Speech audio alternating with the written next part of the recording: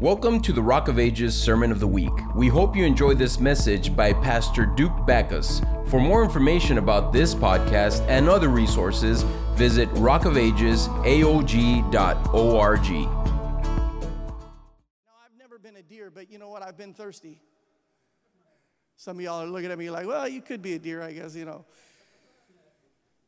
Never been a deer, but I've been thirsty, and I know what it's like to have that thirst finally quenched. It's the best feeling ever, amen? You're outside on a hot summer day, and for me, I mow my own grass. I don't know about you, but I have a particular way that I like it done, and I don't trust anybody else in my yard. It's just the way I'm wired, and it's the way that I was raised. But usually on those days where I'm outside and I'm cutting the yard, and I choose to do it at pretty foolish times. It's like 4 o'clock, and I go outside to cut the yard, and it's like 105 degrees and humid. And I'm out there, and usually I'll finish the backyard, and by the time I get to start on the front yard, I send a text to my girls. I'm like, somebody bring me water. I'm about to collapse out here. I'm about to die. But when you're refreshed and you drink that water, it's the best thing ever, amen? It's the best thing that could happen in that moment. And that is what yearning for God is. It's not yearning for things. It's not yearning for anything outside of God. It's yearning for God himself. He alone satisfies, amen? E is for expecting. That means that when you pray, you believe in your heart that you will receive what you are asking for. You see, prayer is an action of faith. It's something that happens that you do, even though you're not physically seeing God maybe stand in front of you or touching God, you're believing that what you are asking for can be done. And you believe it is so as though you've received it in your hand even before it happens. Amen. And R is for receiving. I love to pray. And when I pray, the most awesome thing about prayer is receiving. It's a great reward to know that when I prayed, the Lord answered. That when I prayed, the Lord, did that thing. He came through. And so this morning, I want to continue with you for the next few moments on the topic of prayer. It was the disciples who asked Jesus in Luke chapter 11. They asked him that important question. They said, Lord, teach us how to pray. Teach us how to pray. Did you know, church, that we ask God for lots of things, but, sometimes we ask the wrong questions? Amen? Sometimes we ask God for things that he's already given us. And it sounds kind of foolish when you play it back, and, I prayed prayers that I've seen myself on YouTube, and I play it back, and I say, man, he already gave us that. You say, God, rend open the heavens. They're already open. They're already open. We ask for things sometimes that are already established. Why do we have to ask for it again if it's already been given to us? It's the other things that the Lord is wanting us to seek him for. And so of all the things that the disciples could have asked Jesus for, they didn't ask for miracle working power. They didn't ask to be, powerful men of influence. They didn't ask even for wisdom. They simply said, Lord, teach us how to pray. Because they had picked up on something, church, that every time he went away with his Father, he came back endowed with power. Every time Jesus went away, every time he went off into the wilderness and the disciples were there, every time Jesus would come back endowed with the power of God. And they didn't say, God, we teach us how to be powerful. They said, teach us how to pray. Because we know that when you pray and who you are praying to, it yields a result that we cannot get anywhere else and through anything else. And so they knew that when Jesus would come back, he was empowered by his Father, and he would speak as the Father spoke. And so a quick recap, John chapter 5, verse 19 says this. Jesus gave them this answer, very truly I tell you, the Son can do nothing by himself, but he can only do what he sees his Father doing. It says, because whatever the Father does, the Son also does. For the Father loves the Son and shows him all that he does, yes, and he will show him even greater works than these so that you would be amazed. When you spend personal time with the Lord, church, it opens your eyes to see so many things, to see God himself and what God is desiring you to do. This is why Jesus says the Son can only do what the Father is telling him. Do you know, church, that we're supposed to live like Jesus? Amen. If he's the head and we're the body, guess what? We're supposed to go where the head is leading us. Last time I checked, a detached head wouldn't look very good on the body of Christ. I heard some weird thing this week, and I'll share it with you. I guess it's kind of irrelevant, but I'll share it anyways. There was a chicken here in Texas that lived 18 months with his head cut off.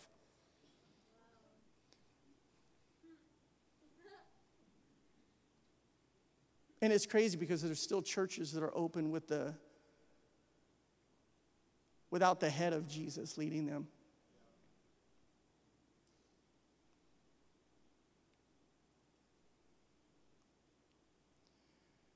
There's still people that are functioning and saying that they're children of God and sons and daughters of God.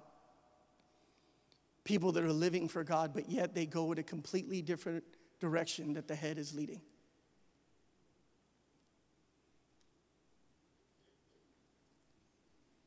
When you spend personal time with the Lord, it opens your eyes to see what he sees. And that cannot be achieved or accomplished in any other way. I'm thankful for our pastor. Amen. How many of you are thankful for our pastor? And I'm thankful that God has given us a man of God that listens to God. Forget who said it, but there was a famous preacher that said, "Listen to no man who has not first listened to God." And in the place of prayer, that's where we engage with the Lord. A people that pray reveal utter dependence upon God's voice to lead them and to give them life. Matthew 4:4, we know this story, but Jesus had just came out of 40 days of fasting. You did 7. Try doing 40. But he just came out of 40 days of fasting, and the enemy begins to tempt him right away, and he says, "If you're the Son of God, tell these stones to become bread." And Jesus' response, he says, "It is written, man shall not live on bread alone." Now that's a great diet. Amen? Sounds like a great diet. All of us might learn from that. Man shall not live on bread alone, but on every word that comes from the mouth of God. Did you know, church, that this came from the mouth of God? Amen? I said, did you know that? This is not subjective. This is not something that is compromisable. We can't just, keep one page and tear out the other. But man lives from this. This is the bread of heaven. Amen? Jesus is the bread of heaven. And so an individual that doesn't pray cannot know the will of God. You'll get that in a second. Let me explain it this way. How many of you know what a stethoscope is? Stethoscope's a little thing they put on your heart when you go to the doctor. So prayer is the stethoscope to hearing the heartbeat of God. You cannot hear his heart, and thank God for pastor, thank God for a minister like myself. I'm relaying what I heard. But guess what? You have access to hear what I hear. Amen? I'm relaying to you what I have heard from God, but guess what? You can hear him on your own. I have to just maybe debunk something because there's a lot of Catholicism in the region that we live. And there's a lot of people that get so used to hearing and just relying on the priest or the minister to hear God for them when God has given you access as well. Amen. Everybody say, Lord, teach us to pray.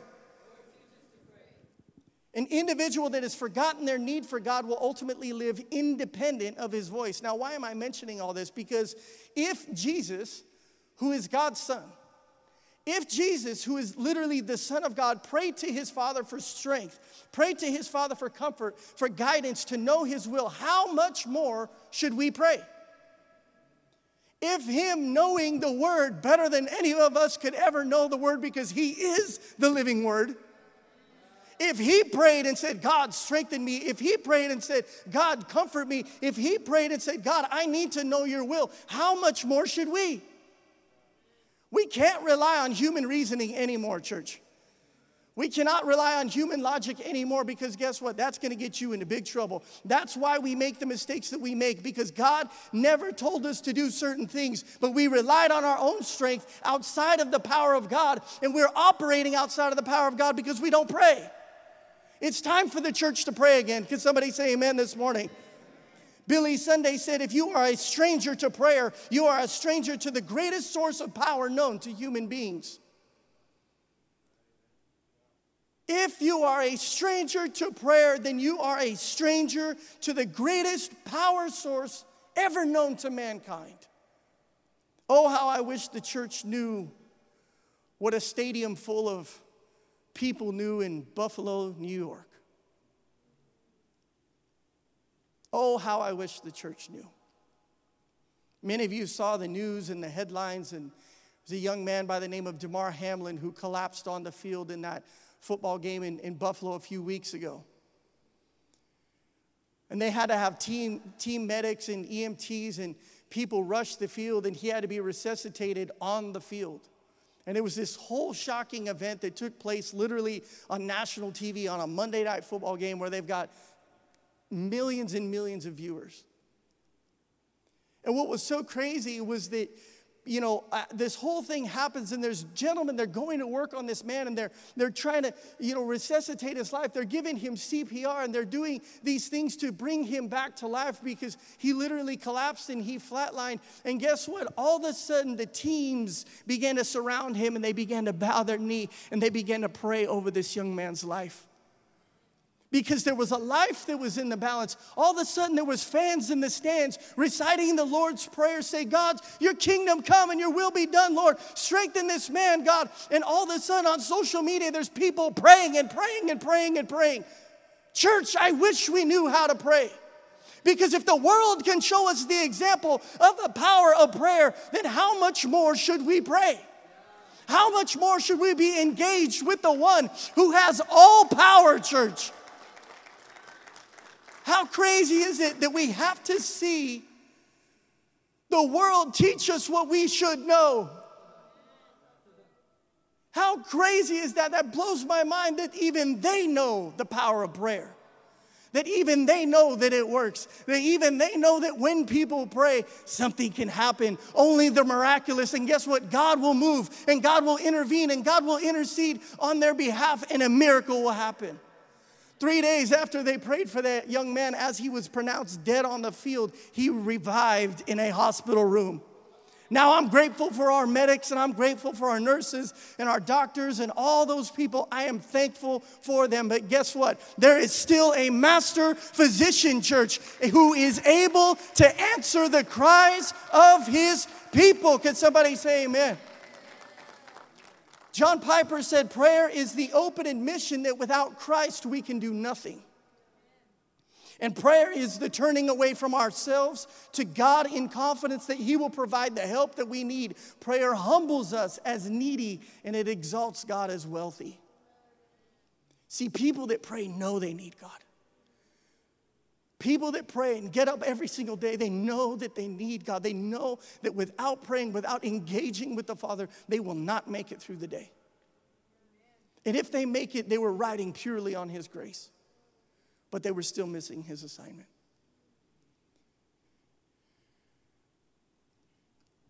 I want you to open your Bibles to Hebrews chapter 5, and this is going to be our main text for the next few moments.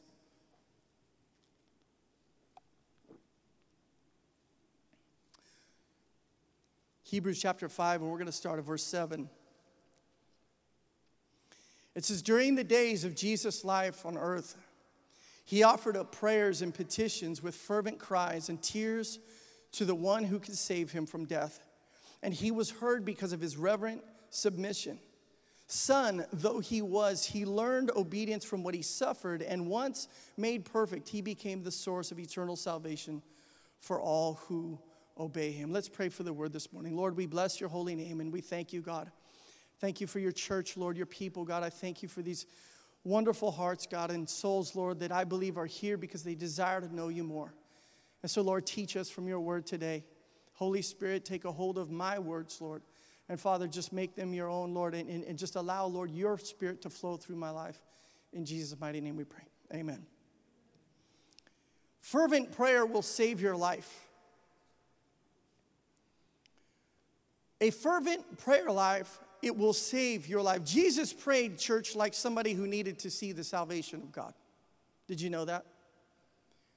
Jesus prayed like somebody that needed to see the salvation of God. Now, I'm not saying that Jesus needed to be born again. That's not what I'm saying. He was and is before all things, amen. He has supremacy over all that. But what I am saying, church, is that Jesus knew the plan of the Father for his life because he was engaged to the Father. Amen. He knew that he would ultimately be led to give his life as a sacrifice for the sins of the world upon a cross. And so I'm saying this because Jesus knew the plan of God for his life, and that it was ultimately going to be that plan where he would give his life for you and for me. And he knew he would eventually bear the scorn. He knew he would eventually bear shame. He knew that he would be ridiculed, he would be chastised, accused, and the sins of all mankind would be placed upon his body. And he prayed. And he sought the Father. And he sought after God to strengthen his life. The Bible says in Isaiah chapter 53 that he would take upon himself the iniquity of all men. And yet, church, he offered prayer and petitions with fervent cries and tears to the one who could save him from death. Can I ask you a question this morning, church? When was the last time that you prayed like your life depended on it? When was the last time that we truly engaged in prayer like our life depended on it, like your soul depended on it? It was said, any concern too small to be turned into a prayer is too small to be made into a burden. Anything that we don't choose to engage God in prayer with, don't complain about it. Say, oh, I'm going through all this, Pastor Duke, and Pastor, I need your prayers. And you know what? That's fine. That's what we're here for. I love to pray for people. I love it when, people, just want to come into agreement. That's fine. That's all part of it. But listen, if it's too small to be turned into a prayer, it's too small to be made into a burden. Take it to him in prayer. Take it to him in prayer. The last time I checked, eternity is a long time in comparison to your lifespan on earth. Amen? And if Jesus prayed to the one who could save him from death, we need to pray. We need to engage with God. We need to pray every single day. And if Jesus showed and modeled for us what a life of prayer looks like, he showed us that it was absolutely necessary. How much more urgency should we pray with? Jesus is the Son. He's ready. He's going. He's going to make it. You and me, we need to pray. We need to pray. We need help. Some of y'all can't make it to 2 services a week. Help us, Lord. Say, help us, God. Some of us can't pray for our meal when we're at work. Help us, God. Amen. Help us, God. Help us, Lord. Help us, Lord. Teach us how to pray. F.B. Meyer said this: the greatest tragedy of life is not unanswered prayer, but the unoffered prayer. It's not an unanswered prayer, but it's the unoffered prayer. We must pray about all things, church. And even if it's not a request that you ask, it should be thankfulness that you give him. It should be praise that flows from your lips to say, God, I'm awake today. God, I'm breathing, I'm alive, I have a heartbeat, Lord. I still have an opportunity, Lord, to engage with people on this earth. I still have the opportunity to share Jesus with people in this world. What a blessing that is, God. I'm grateful, Lord, I'm thankful. At different times of Jesus' life and ministry, we found that he withdrew from the crowds to pray. And in Jesus' greatest physical and mental challenge, he asked the disciples a question that I believe he's still asking the church today. In Matthew chapter 26, we find that he had been betrayed by Judas, one of his own. He had been betrayed by somebody that was within, that knew, the plan of God for his life, that was around him every day for the last 3.5 years. And Jesus knew his time was drawing near. He knew his time was drawing near to fulfill the Father's plan. So he takes the disciples to the Garden of Gethsemane. And here we find what he's about to tell them in Matthew 26 and 37. He took Peter and the 2 sons of Zebedee with him, and he began to be sorrowful and troubled. Do you know that Jesus was a man of many sorrows? Do you know that the pains and the hurts and the sorrows and the things that you go through and have gone through, he can relate to? Amen? He's not some deity that's far away that doesn't relate to your life, but he understands full well what you've been through. He understood in this moment that his life was about to be given as a ransom for the sins of the world. And so he was sorrowful, he was troubled. Then he said to them, "My soul is overwhelmed with sorrow to the point of death. So stay here and keep watch with me." And going a little further, he fell with his face to the ground and he prayed, "My Father, if it is possible, may this cup be taken from me, yet not as I will, but as you will." Can I tell you, church, that in the Lord's Prayer, this is something that we must always pray. Lord, I want to get married one day, God, and I want to have children, God, and I want to do ministry, God, and I want to have a big house, Lord, and I want to go to this place, and I want to go to that place, Lord. And in the book of James, it talks about, you say that you want to go here and there, and you want to do business, and you want to do these things about tomorrow, but it says you should be praying if it's God's will. You should be praying, if it's God's will, then I will go there. We make plans all the time outside of the will of God, church. And we need to start asking him again and say, "Lord, yet not as I will, but as you will." As you will, Lord. That's what it looks like when he is Lord. You don't make the decisions, he does. You don't call the shots, he does. So you submit yourself to him and says, "Yet not as I will, but as you will." He returned to his disciples, and guess what? He found them sleeping. When he needed them the most.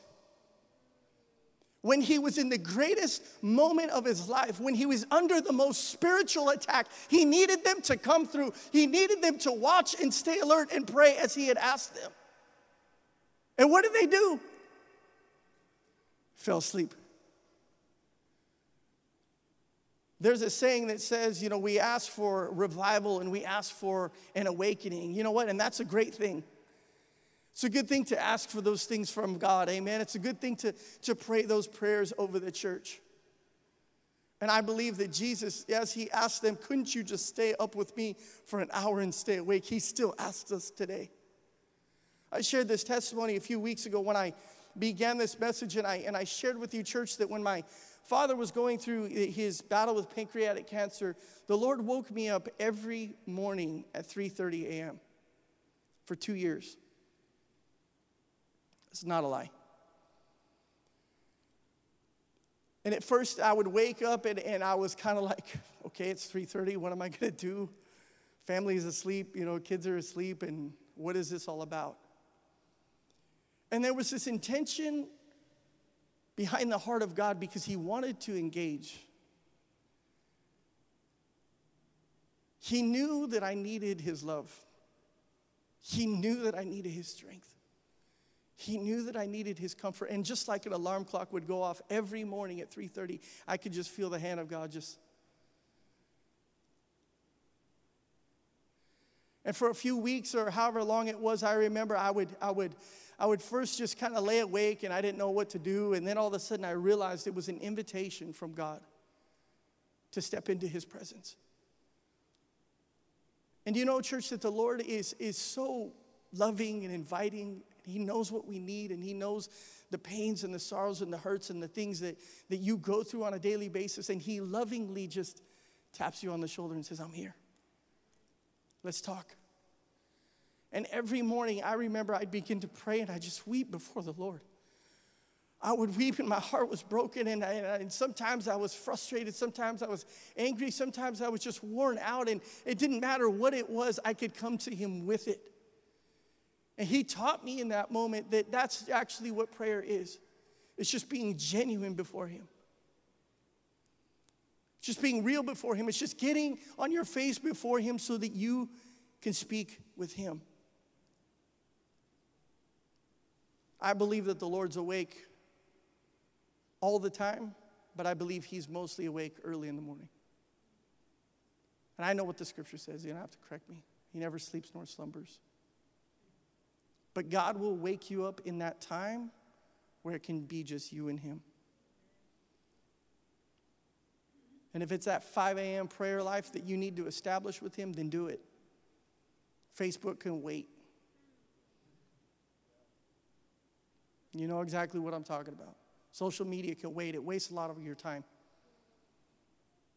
How much better of time spent would it be to spend time with the King of Glory, with the God of the heavens, with the God of the universe? Because when you come out from that place, you look a lot like him. You sound a lot like him. He returns to the disciples. He finds them sleeping. Couldn't you men keep watch with me for an hour? He asked Peter. He said, so watch and pray so that you will not fall into temptation, for the spirit is willing, but the flesh is weak. You see, when Jesus was praying, they slept. And you know what? I'm thankful for our God. John chapter 17 talks about how the Lord intercedes for his people, amen, and that he prays over your life. Hebrews chapter 4 talks about how he is the great high priest. He is the great intercessor. He's the one who goes to battle on your behalf every single day so that you can stand righteous before God. And I'm thankful that, church, that even in those moments when we need our rest, he's praying for us. Amen? Are you grateful for that this morning? But if Jesus asked them to stay awake and pray so they wouldn't fall into temptation, then what does sleeping in and not praying do?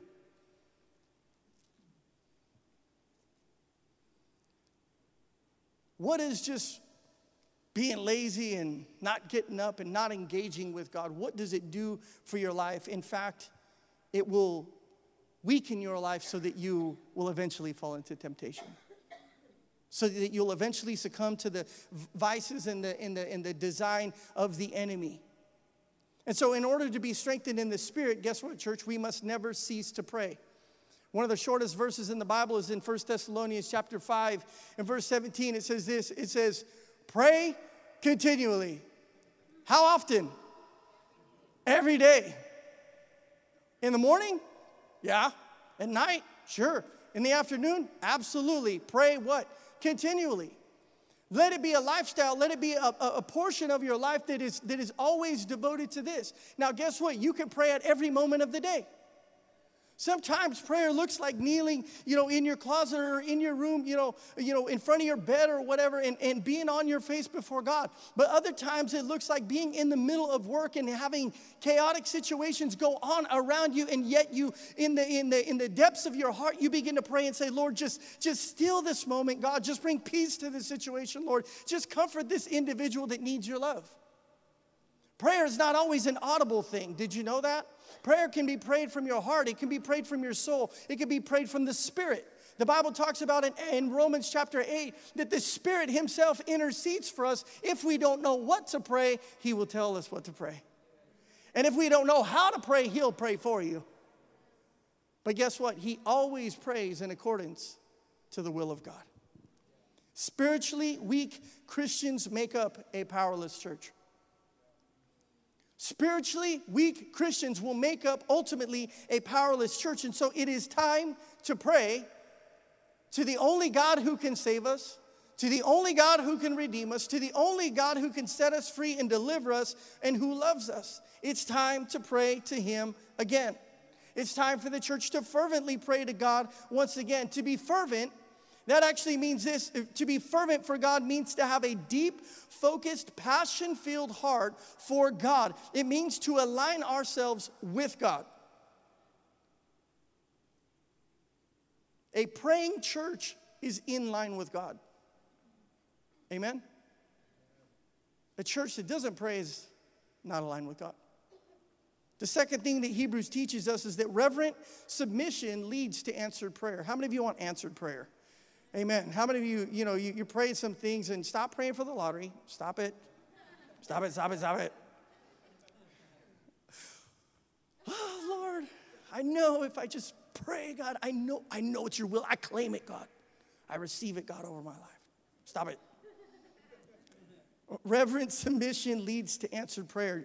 Let's read Hebrews 5 and 7 again. During the days of Jesus' life on earth, he offered prayers and petitions with fervent cries and tears to the one who could save him from death, and he was heard because of his reverent submission. John chapter 6 in verse 38, I'm reading from the New King James Version. It says this, "For I have come down from heaven not to do my own will, but the will of him who sent me." That's what reverent submission looks like.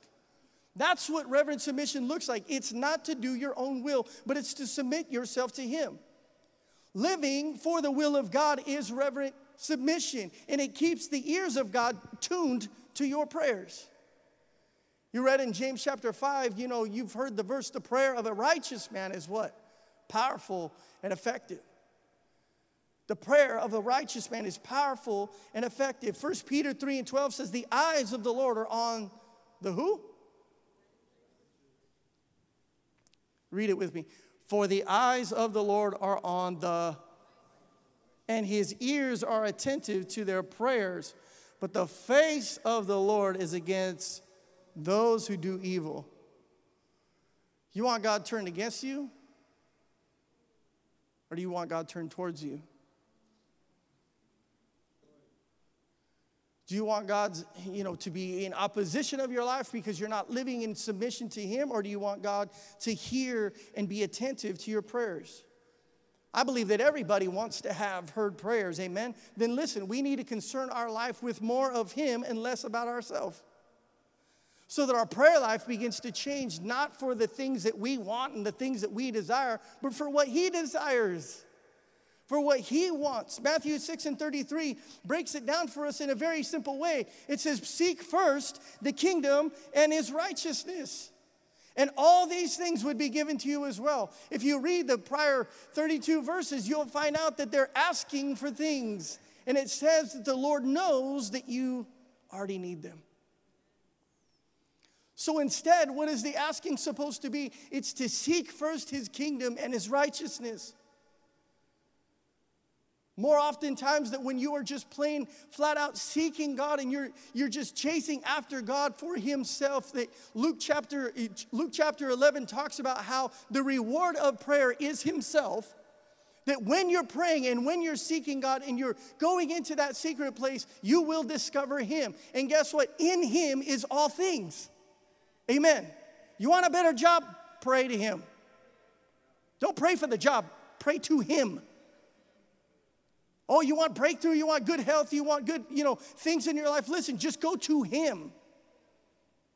It's when you don't go to him that all those things stay outside. It's when you don't go to him and you desire him for himself that all the things that you've been asking for, you're praying for things that he doesn't want you to have.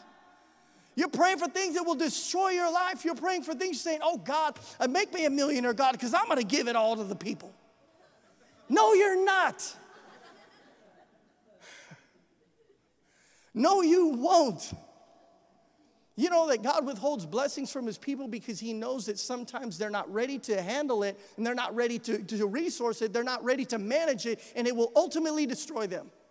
So he will never give you anything before it's time. He has to prepare you to receive the blessing. He has to prepare you to get ready to receive that which he wants for your life. Part of my testimony is for 4 years, my wife and I prayed to have a child, and guess what? God told me he wasn't ready. It's not that the prayer hadn't been answered. The prayer had already been answered. God had established it that we were going to have children. But guess what? I wasn't ready to father them. That's just honest. Can we be honest? God's like, listen, son, I could give this to you, but you're not ready to steward it yet. And when we go outside of the will of God is when we make decisions that benefit ourselves outside of his timing. And guess what? When it's outside of his timing, it never works. It doesn't work. It will be a burden. It will be a challenge. It will always be this thing. And sometimes we try to manufacture the blessings of God, and God's like, stay still. I wanted a house in 2015, and God's like, sorry, son, wait. I tried all different avenues and all different doors, and it wasn't because we weren't approved or we didn't have money and nothing like that. It was because it wasn't God's time. When you pray, you hear. When you pray, you come into that kairos moment where you understand when and how and why. And guess what? Some things the Lord will say, guess what? I'll give you that, but not yet. That's still an answered prayer.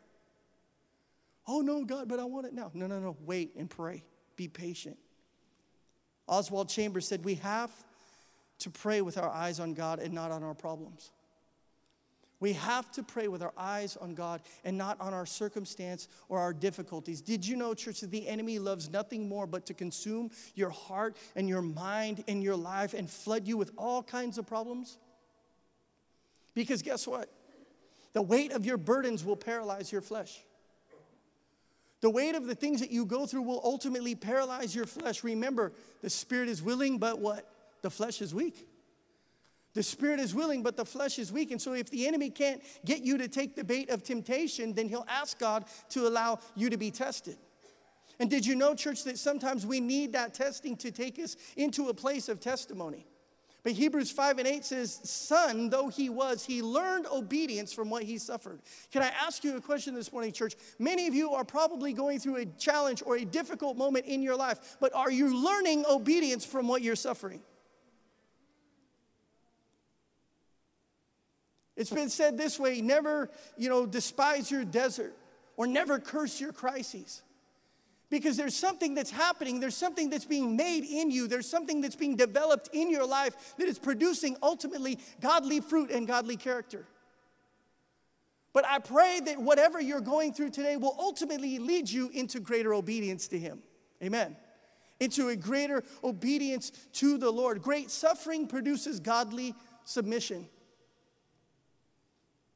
You know, church, it's so much easier to bend your knee than to have it pushed down by the hand of God. It's so much easier to willfully just do this. Now, I got bad knees, so that was a sacrifice for me right now. Pray I can stand back up. It's so much easier to do this than it is to have circumstances of life press you down. Because sometimes God actually has to go, okay, you don't want to bend? Gonna bend yet?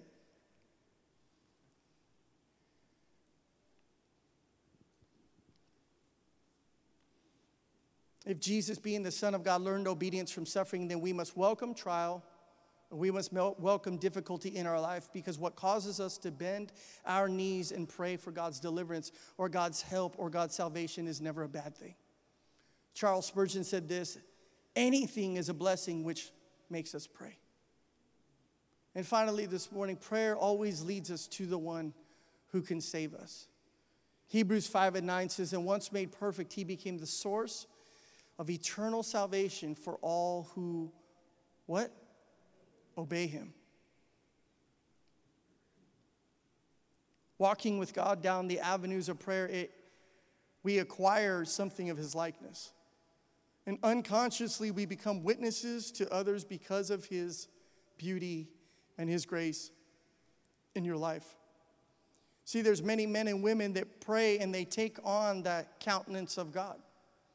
They reflect God, amen? And you cannot help but sit face to face with God and not be transformed, amen?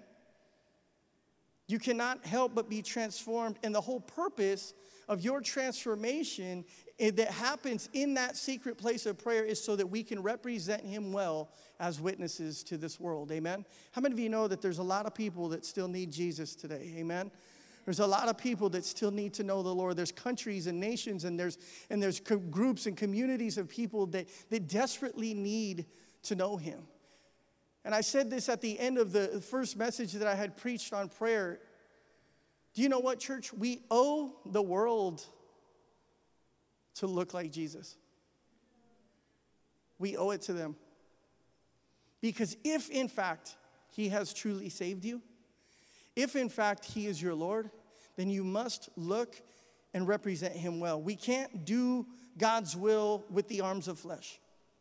We need the Spirit of God. Can somebody say amen? Because the battle is not won on a battlefield, but the battle is won in prayer. If you've ever felt like your relationship with God is failing, it's because you're not praying. If you ever feel like sometimes it seems like this world is just going to hell and they're just on the fast track there and they're just, completely, all that stuff, and that they're never going to get right, they're never going to whatever. Listen, church, if you feel like even the church is failing, it's because the church isn't praying. What mobilizes the church is prayer.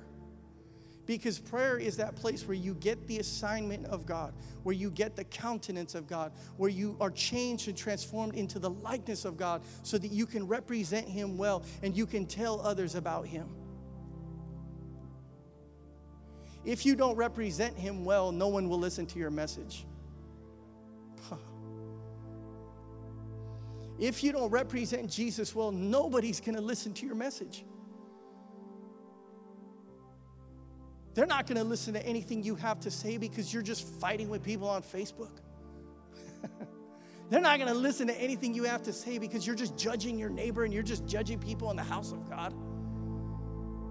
They're not going to listen to that. Guess what? If they barely listen to Jesus, they surely aren't going to listen to you. No man church is greater than his prayer life. The pastor who is not praying is playing. The people who are not praying are straying. We have many organizers, but few agonizers. Many players and payers, but few prayers. Many singers and few people clinging to the foot of the cross. Lots of pastors, but few wrestlers. Many fears, but few tears. Much passion, little passion. Many interferers, few intercessors. Many writers, but few fighters. Failing here in prayer, then we fail everywhere. Failing here, then guess what? We fail everywhere. The world needs Jesus. And Jesus needs the church to look like Him.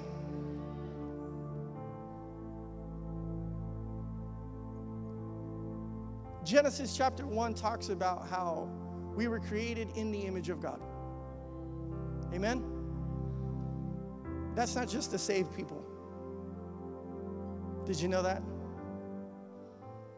And it actually talks about, there's a stern warning against those who chastise and judge others that are not yet saved, that have not yet given their hearts to Jesus. Because guess what? They are still made in the image of God. And the most confusing thing to the world is a Christian who looks like their past. The most confusing story to the world is a Christian who looks like they've never been saved. And so guess what? It's time to do as the book of Colossians says. In Colossians 3 and verse 10, it says, and have put on the new self, which is being renewed in knowledge in the image of its creator. Do you know that we need to put Him on? And prayer is that place where it happens. Engaging with the Lord is that place where it happens, where all of a sudden we're not clothed with our flesh. We're not clothed with our wickedness. We're not clothed with our evil deeds. We're not clothed with our past. But all of a sudden we look like Him because we have put Him on. Did you put on Jesus today? 2 Corinthians chapter 3 verse 18 says, we all who with unveiled faces contemplate. That word contemplate here actually means to reflect. It says, we all with unveiled faces reflect the Lord's glory and are being transformed into His image with ever increasing glory, which comes from the Lord, who is the Spirit. I pray, church, that in your life and in this journey that you've had with God, in this walk with God that you have had, that you're not becoming more religious, but you're becoming more like Jesus. That you're not trending downward because you've been in church a long time and you've sang all the songs and you've been there and done that. Guess what? That is religion. At the end of the day, we should become more and more like Jesus and look more and more like Jesus as every day that goes by. And guess what? The only way we can reflect Jesus is by praying. Ephesians 6 and verse 18 says, and so pray in the Spirit on all occasions with all kinds of prayers and requests. It says, with this in mind, be alert and always keep on praying for the Lord's people.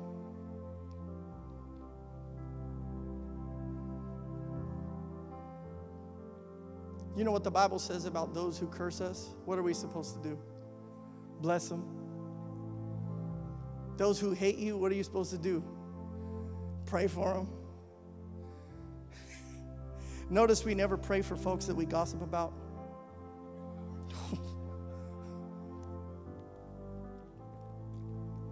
Obed and me get it. I said, notice we never pray for folks that we gossip about, and we never gossip about folks for whom we pray. Because prayer is a great deterrent. Thanks for listening to the Sermon of the Week. Join us next time for another uplifting message. If you'd like to support this ministry and the reaching out of others, you have the opportunity to give at rockofagesaog.org/give.